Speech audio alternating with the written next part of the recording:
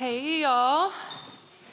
My name is Sydney. If we haven't gotten the chance to meet, I get to serve as the college and young adults pastor here at Vista, and I am so glad that you are here with us tonight. I just think it's so special to get to gather with people in a similar season of life, and I've talked to multiple of you tonight who have recently moved here, and I hope it's encouraging to you to see that there are so many other people who are in a similar season of life as you, and I am so proud of you for showing up and putting yourself out there because we are made to be in community, and so I'm so glad that we get to practice that together and be in community together tonight.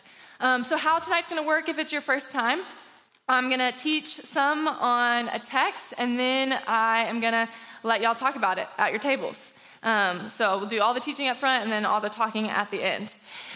Does that sound good? Yeah. Great. So this semester at the table, we are spending some time in some Old Testament stories, some famous Old Testament stories. So if you grew up in the church, we've chosen some of these stories that might have been the stories you read as a kid over and over again. And maybe you've grown numb to the significance of the stories.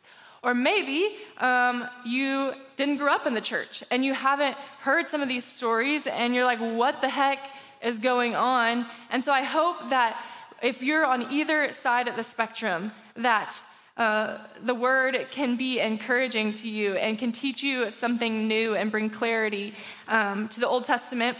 Because I know the Old Testament can be really confusing and overwhelming, but it is still so important that we spend time reading in the Hebrew Bible, the Old Testament. I have this quote from Tim Mackey. He says, "The Hebrew Bible is messianic wisdom literature that leads us to understand our need to be rescued by the Messiah, Jesus." And so the Old Testament is so important to help us understand this bigger story, this bigger narrative, and our need for Jesus. So tonight, I chose for us to be in Jonah. I love this story, and I think it's super interesting. Anyone grow up on VeggieTales? Yeah. It's a good one. So we're going to be in Jonah tonight. And Jonah is one of the 12 minor prophets.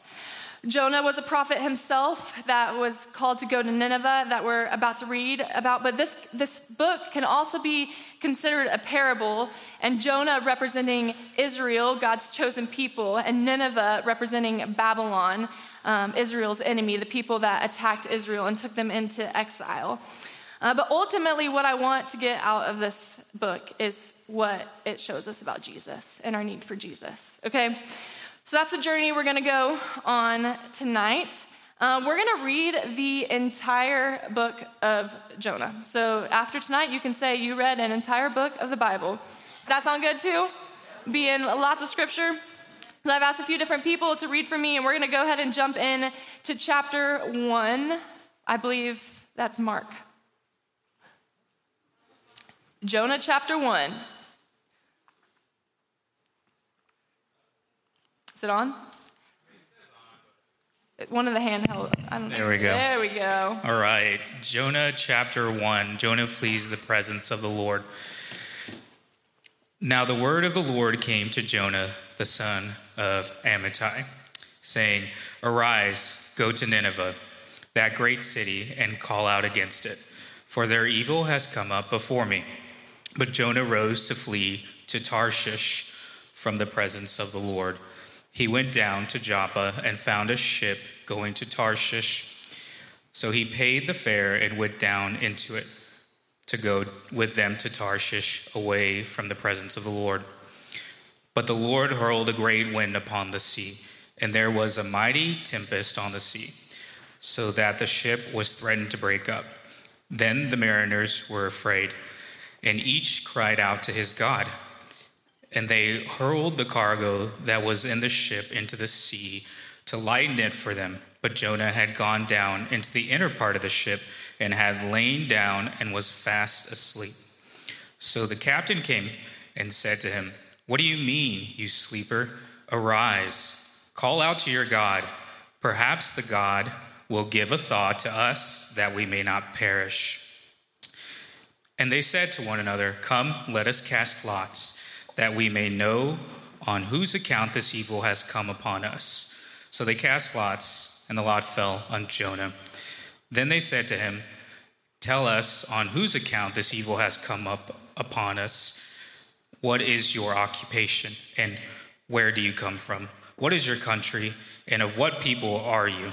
And he said to them, "I am a Hebrew, and I fear the Lord, the God of heaven, who made the sea and the dry land." Then the men were exceedingly afraid and said to him, "What is this that you have done?" For the men who knew that he was fleeing from the presence of the Lord, because he had told them.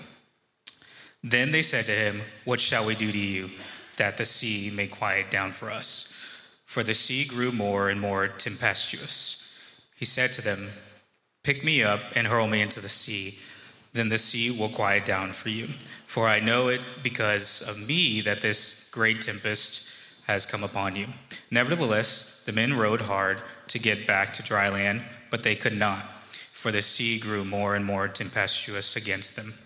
Therefore they called out to the Lord, "O Lord, let us not perish for this man's life, and lay not on us innocent blood. For you, O Lord, have done as it pleased you."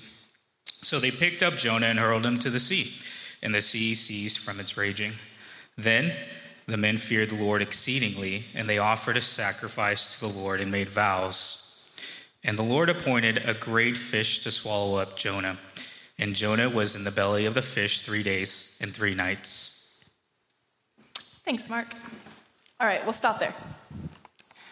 All right, so quite a bit to unpack in this first chapter. But first, let's look at the different characters we have here. So Jonah is a prophet, like I said, and a prophet is someone who delivers a message for God. And God is calling him to deliver this message. He says, "Go to the great city of Nineveh and preach against it, because its wickedness has come up before me." So this is what Jonah is called to do, to go to Nineveh.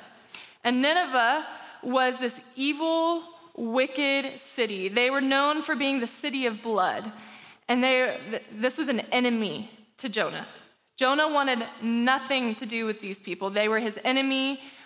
If you can imagine God asking you to go confront someone who has hurt you, hurt your friends, who has anger management problems, like that would be pretty intimidating, right? To go and confront someone like that in your life. And so I don't blame Jonah for being afraid, but he had this clear call to obedience. And what does he choose to do? To run, right? So he runs to Tarshish, which is the opposite direction of where God called him to go. And in Psalm 139, one of my favorite chapters in the Bible, verses 7 through 10, says, "Where can I go from your spirit? Or where can I flee from your presence? If I ascend to the heaven, you are there. If I make my bed in Sheol, behold, you are there. If I take the wings of the dawn, if I dwell on the remotest part of the sea, even there your hand will lead me, and your right hand will lay hold of me." So what does this teach us? We can't run from the presence of God, right? God is going to be with us no matter where we go, no matter how far we try and run in disobedience. God is still going to be there with us. God is still pursuing us. And we see that happen with Jonah. So Jonah says, "I don't want this call. I don't want to be obedient, so I'm going to run the opposite direction." And God's like, "No, I'm still with you. You can't run from my presence." And I want to notice the first little hint of pointing to Jesus here. We see the storm come on the ship that Jonah gets on. And what is Jonah doing on the ship during the storm? Sleeping. In Matthew 8, starting in verse 23, who else is sleeping on a ship? It says, "When he got into the boat, his disciples followed him. And behold, there arose a great storm on the sea, so that the boat was being covered with the waves. But Jesus himself was asleep. And they came to him and woke him up, saying, 'Save us, Lord, we're perishing.'" Okay, so there's this relation to Jesus here. So the sailors know that Jonah is trying to run from God. and they are afraid for their lives. And they wake up Jonah and they're like, what are you doing? Who are you? Are you the reason that this is happening to us? And then Jonah confesses, I'm a Hebrew. I worship the Lord, the God of heaven, who made the sea and the dry land. And I think this is just so crazy too in this moment that Jonah is willing to say, yeah, I worship Yahweh, I worship God, and I know he's the God over the sea and dry land, and I even tried to escape on the sea when I know he's in control over the wind and the waves. And so then something has to happen. The sea is not calming down, and they're starting to panic. And so Jonah says, you know what, throw me overboard. This is my fault. I'm the one who got us here. Throw me overboard. And then another little foreshadowing to Jesus. They say, do not hold us accountable for killing innocent blood. We see Judas in Matthew 27 say something very similar. He says, saying, I have sinned, this Jew is talking, by betraying innocent blood, talking about Jesus when he betrayed him. But they said, what is this to us? See to that yourself. So again, another little Easter egg that points us to Jesus. And I love how the scriptures are so creative with this. So God uses Jonah's disobedience in this moment for good. So even though Jonah runs and Jonah's made a mess out of things, even though Jonah chose to be disobedient and not follow his call to go and preach to his enemies, God's still going to use his disobedience and to save these sailors who worshiped other gods. And then they come to know Yahweh. They come to know Jonah's God through his disobedience. And Jonah says, throw me overboard. And so they end up throwing him overboard. And again, this is this foreshadowing of death for life. Jonah's sacrifice of his life is able to save these sailors. And then they get to start a relationship with Jesus, or with the Lord at that point. That's pretty cool, right? So Jonah is thrown into the sea, good to die in the waves. And then we see that God sends a fish to swallow up Jonah for 3 days and 3 nights. Again, these 3 days and 3 nights should foreshadow someone else is going to get swallowed up for 3 days, right? In Matthew 12:38, this is Jesus talking. He says, then some of the scribes and the Pharisees said to him, teacher, we want to see a sign from you. But he answered and said to them, an evil and adulterous generation craves for a sign, and yet no sign will be given to it but the sign of Jonah the prophet. So he's saying, you want a sign, the only sign you're going to get is of Jonah. For just as Jonah was 3 days and 3 nights in the belly of the sea monster, so will the Son of Man be 3 days and 3 nights in the heart of the earth. And the men of Nineveh will stand up with this generation at the judgment and will condemn it because they repented at the preaching of Jonah. And behold, something greater than Jonah is here. And we're going to come back to this text. But I think it's so cool that Jesus relates himself back to Jonah and says, I'm the greater Jonah. And we're going to, again, spend some more time in that in a minute. So, Jonah deserves death. He was disobedient. He got himself in this mess. And God sends a fish to swallow him up. And that brings us to chapter 2, which I believe Miranda's going to read for us. Jonah's prayer. Then Jonah prayed to the Lord his God from the belly of the fish, saying, I called out to the Lord out of my distress, and he answered me. Out of the belly of Sheol I cried, and you heard my voice. For you cast me into the deep, into the heart of the seas, and the flood surrounded me. All your waves and your billows passed over me. Then I said, I am driven away from your sight, yet I shall again look upon your holy temple. The waters closed in over me to take my life. The deep surrounded me. Weeds were wrapped about my head. At the roots of the mountains, I went down to the land, whose bars closed upon me forever. Yet you brought me up my life from the pit. O Lord my God, when my life was fainting away, I remembered the Lord. And my prayer came to you, into your holy temple. Those who pay regard to vain idols forsake their hope of steadfast love, but I, with the voice of thanksgiving, will sacrifice to you.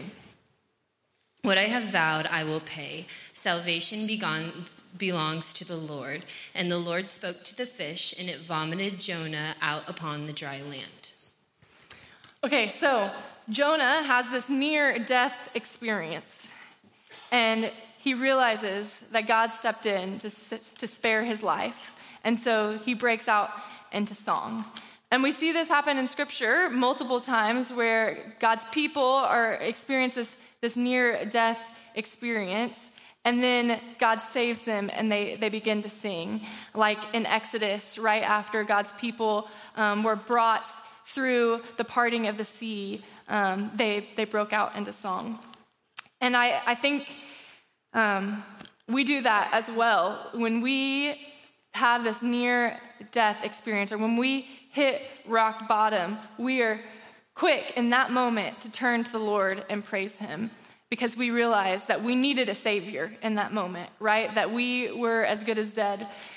And that's in the moments we're willing to give God our praise. But then when things are going okay, how quickly do we just count on our own strength again and forget about what God has done in our lives? I know for me, I'm severely allergic to tree nuts. Any other tree nut allergies in the room? Just me? Oh, hey, I see you.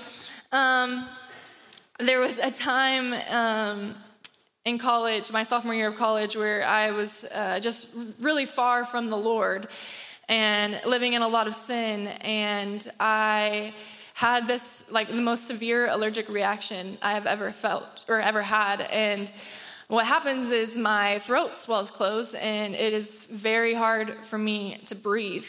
And so I literally felt at this moment that God could have taken my breath away, but he didn't, and I was able to get to the hospital in time and get an EpiPen and all of the fun things. And then I remember the next Sunday at church, we sang that song, "It's Your Breath in My Lungs." So I pour out, I praise you over and over again. And that was just this moment for me, this aha moment that God spared my life. And he could have taken my breath away in that moment, but I want to give him all my praise. And that was a turning point, and I realized I needed to repent of some sin in my life and move in another direction. And so I tell you that story that, yeah, when we hit rock bottom, that is a time where we often turn to God and rely on God and give him praise for bringing us out of those seasons. So that's what Jonah is doing here. You can sense this repentant heart and needing a savior. And then there's also this kind of semblance of baptism in this part of the story, that Jonah is thrown into the waters, and he puts to death his disobedience, his old way of life, and then he gets spit out, vomited out of the whale, out of the waters, and steps into this new life. As I was researching, I thought it was interesting that the fish was referred to in the female gender, and so it was supposed to kind of give this imagery of the fish being pregnant with Jonah and then giving new life to him as the fish spit him out onto dry land.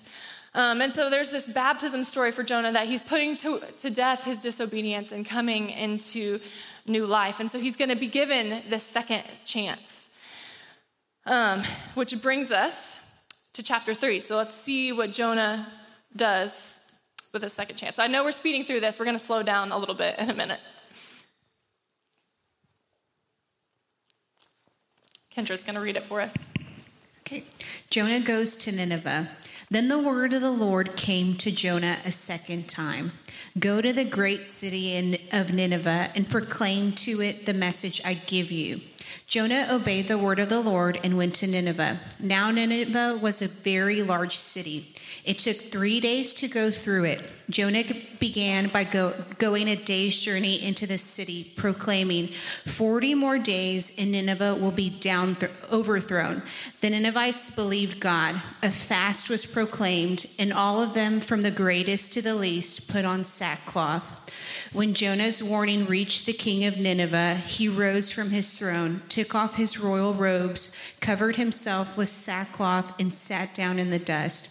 This is the proclamation he issued in Nineveh. By the decree of the king and his nobles, do not let people or animals, herds or flocks taste anything. Do not let them eat or drink, but let people and animals be covered with sackcloth. Let everyone call urgently on God. Let them give up their evil ways and their violence. Who knows, God may yet relent and with compassion turn from his fierce anger so that we will not perish. When God saw what they did and how they turned from their evil ways, he relented and did not bring on them the destruction he had threatened. Thanks, Kendra. All right. So take 2. Jonah gets the same exact message, right? Go to Nineveh and tell them the message that I have given you. And so this time, Jonah decides to be obedient. He decides to go to his enemies. He decides to go to these people who are so far from God, that are persecuting God's people, and preach this message that God has given them. And so the message is, I put it back up here on the screen. He says, 40 more days, and Nineveh will be overthrown. So this is a less than 10-word sermon, and it's a pretty sucky sermon, if you ask me. First of all, let's see what's wrong with it. It has no mention of God. So if I were to get up here and not mention God one time, you should be concerned, right? Like, that wouldn't be a very good sermon. There's no hope here in this message, and there's only a message of destruction. 40 more days, and you're going to be overthrown. It's a pretty heavy sermon, right?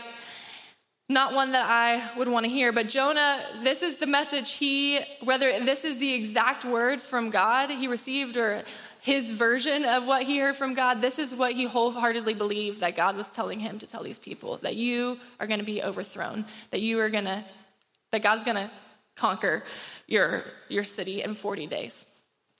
40 days is a number that we should pay attention to. Normally in Scripture, 40 days signifies a time of trial or testing. We see the Israelites in the wilderness for 40 years wandering in the desert, right? In the season of trial and testing in Exodus. And then we see Jesus in the desert for 40 days in a trial, in this trial and testing period. And so this 40 days for Nineveh is going to be a trial period for them. But I think it's also a trial period for Jonah as well. So what happens when Jonah delivers this message is all of a sudden, these evil people, these people who have been so far from God, decide to repent and turn from their evil ways and confess and humble their hearts. And Jonah, in this moment, becomes the most successful prophet in history. He has this whole horrible city repent and decide they want to follow the Lord. It's a pretty big deal, right? Especially with a sermon that bad. I mean, if I could get you to all follow Jesus with your whole lives, repent of everything you've done in less than 10 words and no mention of God, be pretty impressive. So what Jonah says here in this message becomes true, but it's not what Jonah thought he was saying, right? He thought that Nineveh was going to be overthrown, meaning that they were going to have this military defeat, that God was going to wipe them out like they deserved. That's what Jonah thought God meant in this message. But God is being clever here. Jonah was obedient, but I sense in his obedience, it was like this reluctant obedience. Like, I'm just going to do the bare minimum of what God is asking me to do. I don't have hope for these people. These people are hard to love. I don't really want anything to do with them, so I'm just going to do bare minimum obedience and tell them what they deserve. But God is clever, and I love this quote we have from Philip Carey, who has an awesome commentary on Jonah. He says, "We can almost hear the gracious and merciful God chuckling and say to himself, 'Okay, Jonah, have it your way. You want to say Nineveh will be overturned. Well then, I will make sure Nineveh is overturned for you. I will surely turn them upside down, convert them, and turn them into something altogether new.'" And you see, overthrown, yes, can refer to defeat, but it can also refer to turning something upside down and making it new. And so that's what God is doing here. He's taking this lost people group, this people group that's hard to love, that Jonah wants nothing to do with, that this people that Jonah believes that does not deserve God's love. But God shows his compassion, and he allows their hearts to be humbled and draws them back into relationship with him. And I hope that is encouraging to you, that no matter how far you've gone, God wants you to humble your heart and say, "I want a relationship with you."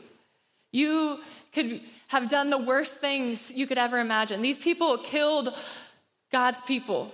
They were horrible. They were known as the city of blood. But God still wanted relationship with them. God still wants relationship with you no matter how far you've tried to run from him. God does care about justice. So I want us to still take that away from the story. God does care about justice, and we see God bring justice in different stories throughout the Old Testament. But God also, we aren't the ones who gets to decide how justice is served, right? God is the one who decides how justice is served. And that should be encouraging and freeing to us, but I think a lot of the times when it comes to our enemies, we want to decide how justice is served, right? We want them to get the punishment that we think they deserve, and that's what Jonah wants for these people. But the story, I didn't realize my mic fell off. In chapter 3, in most kids' books, it ends right here. And most people like to end their sermons right here, where Jonah preached this message of God. They all repented. Everybody's following Jesus. We tie a bow on it. That's it, right?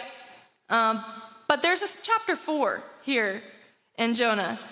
And it's a little complicated. And so we're going to keep going to chapter 4 because the story doesn't end here. So I believe Grace is going to finish us in chapter 4. But to Jonah, this seemed very wrong, and he became angry. He prayed to the Lord, "Isn't this what I said, Lord, when I was still at home?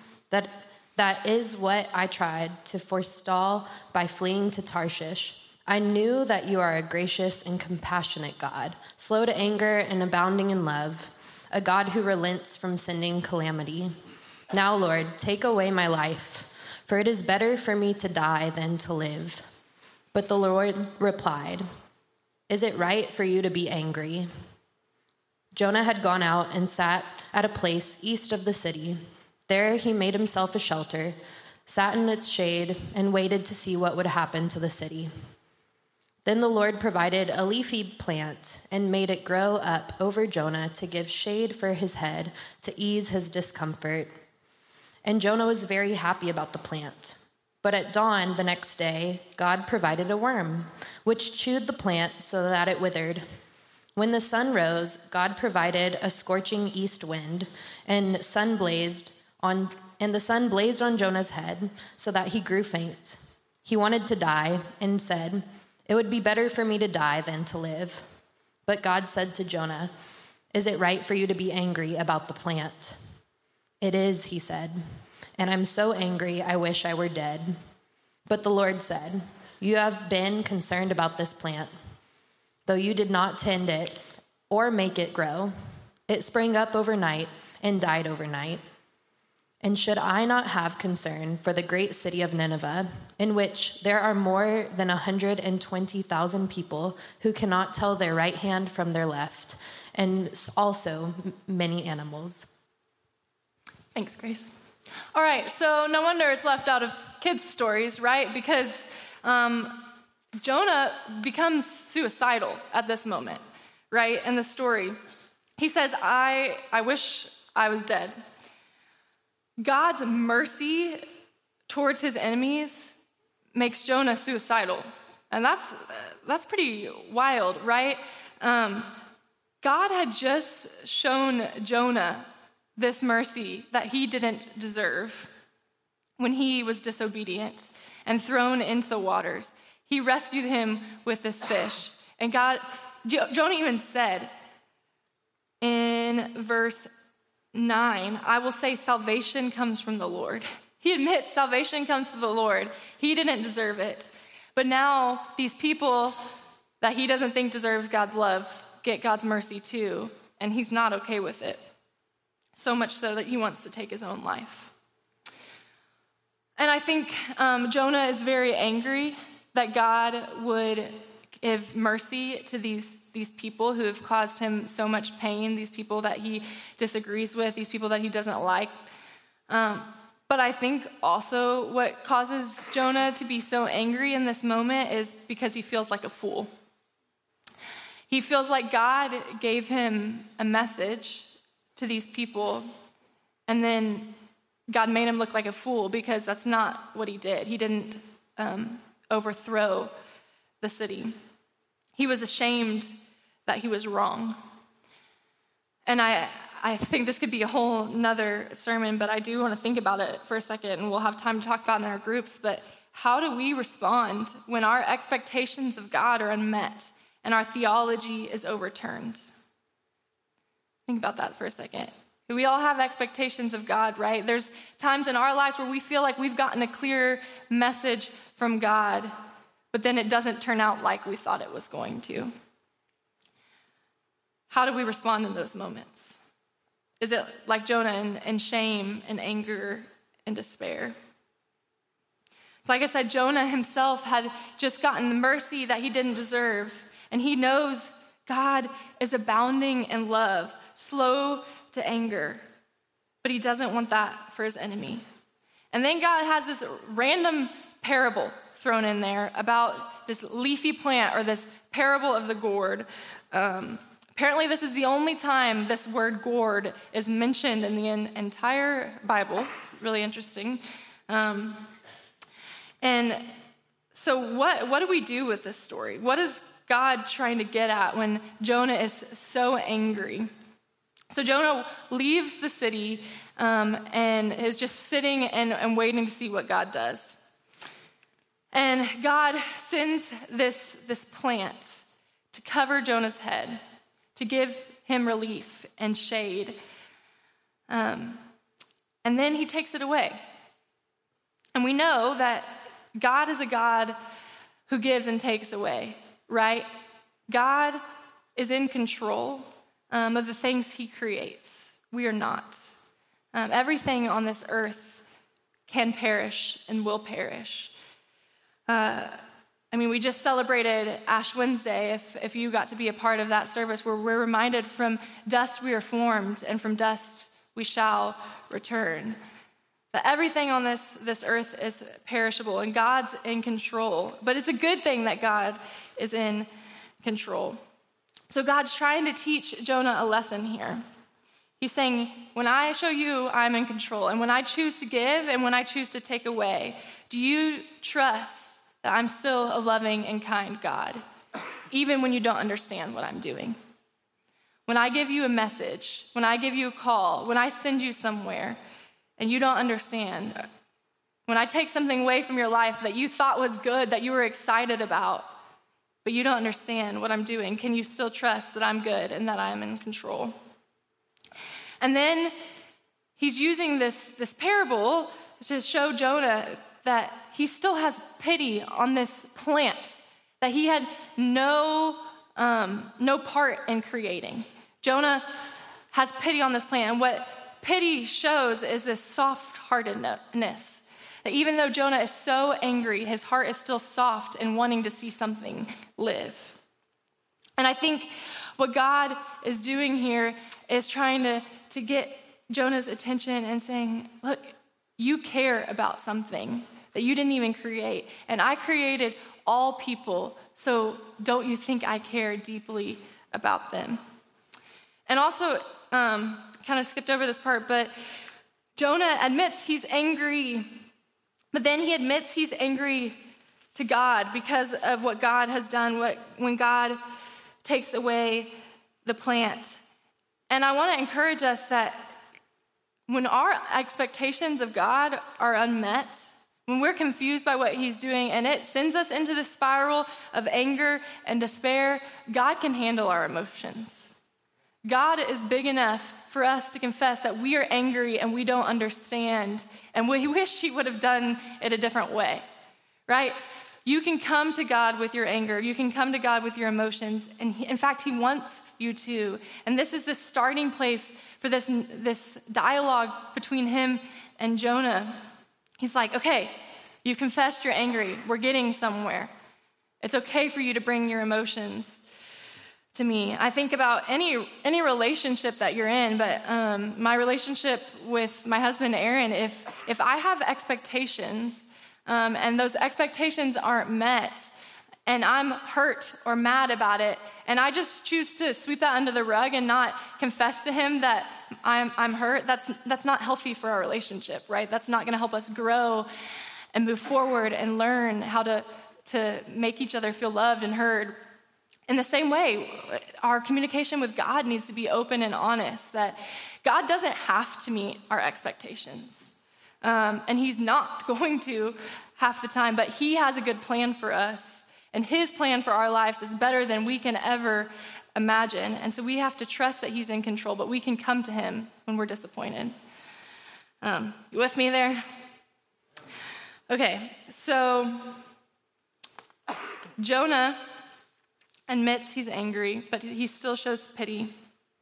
And I think what God is ultimately trying to do, another Philip Carey quote that sums this up so well, says, his aim, talking about God, is always to overturn the evil that destroys his creation. So God wants to protect his creation. He wants good for his creation. So he always wants to overturn evil.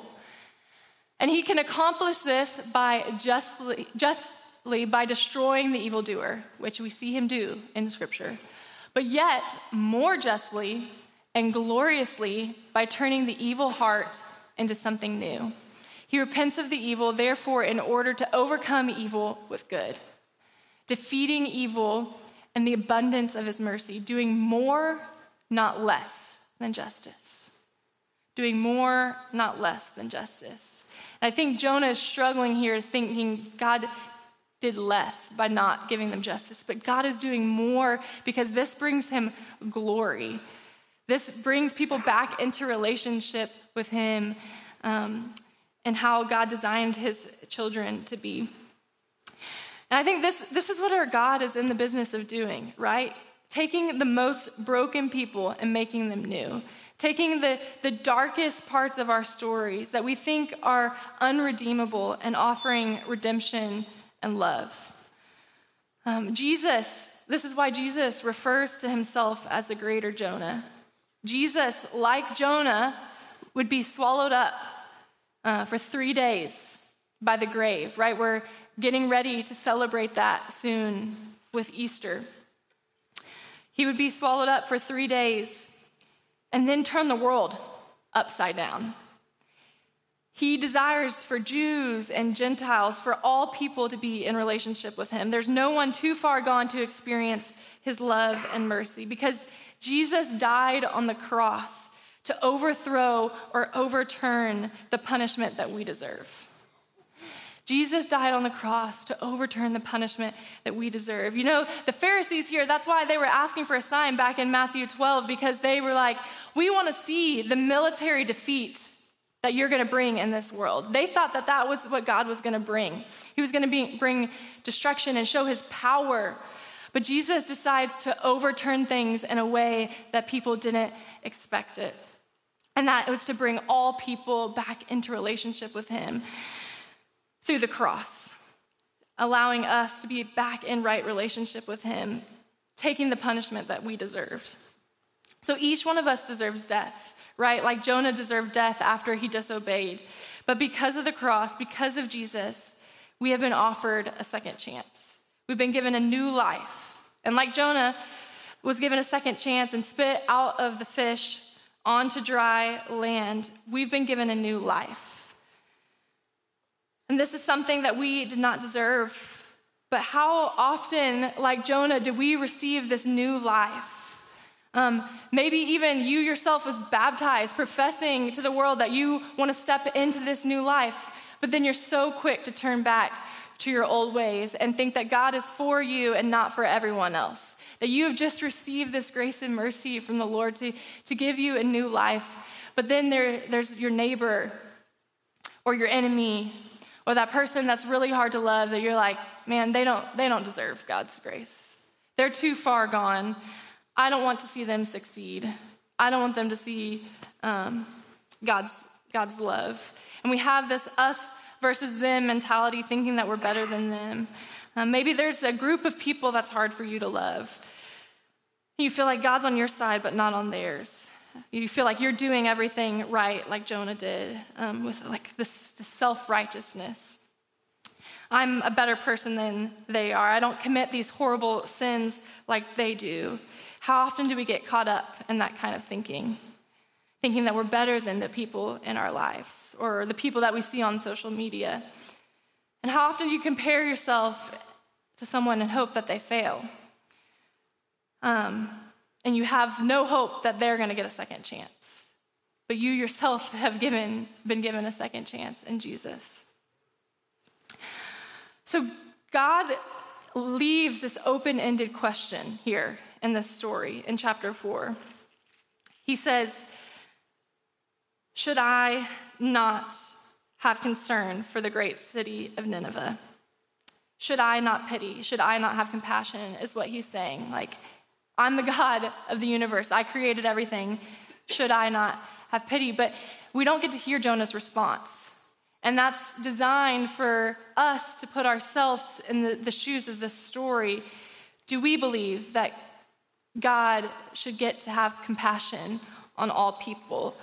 And then are we going to choose to be a part of his mission in ushering the kingdom on earth as it is in heaven and being a part of delivering God's love, the message of God's love to all people and drawing all people back to him, no matter how undeserving of their love we think they are?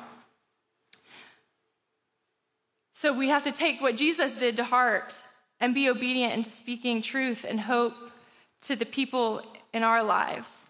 This might be someone in your life that God is calling you to confront what they're doing.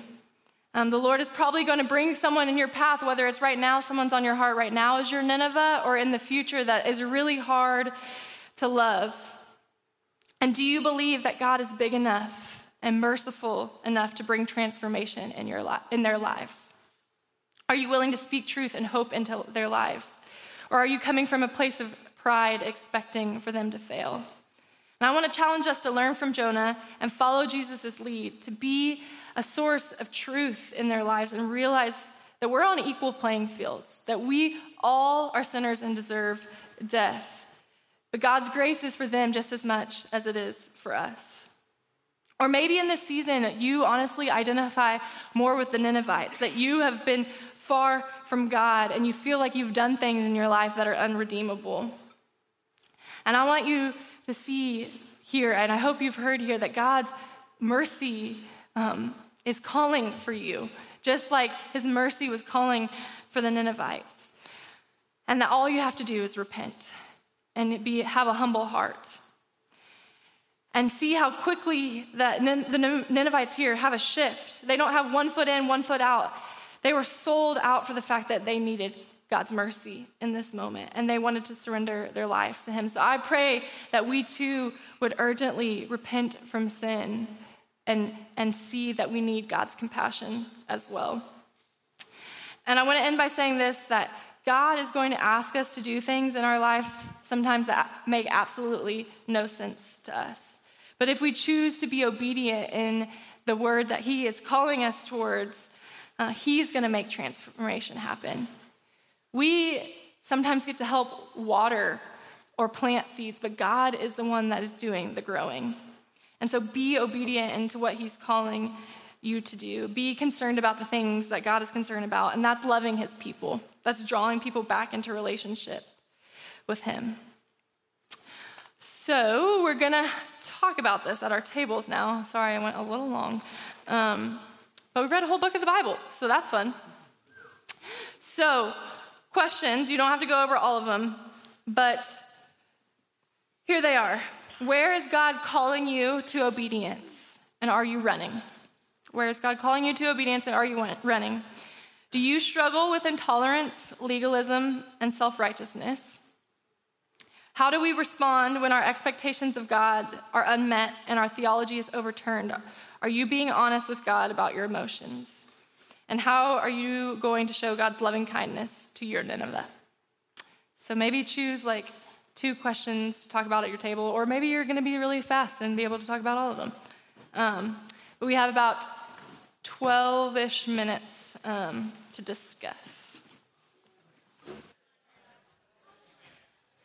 All right. Did anyone get through all 4 questions?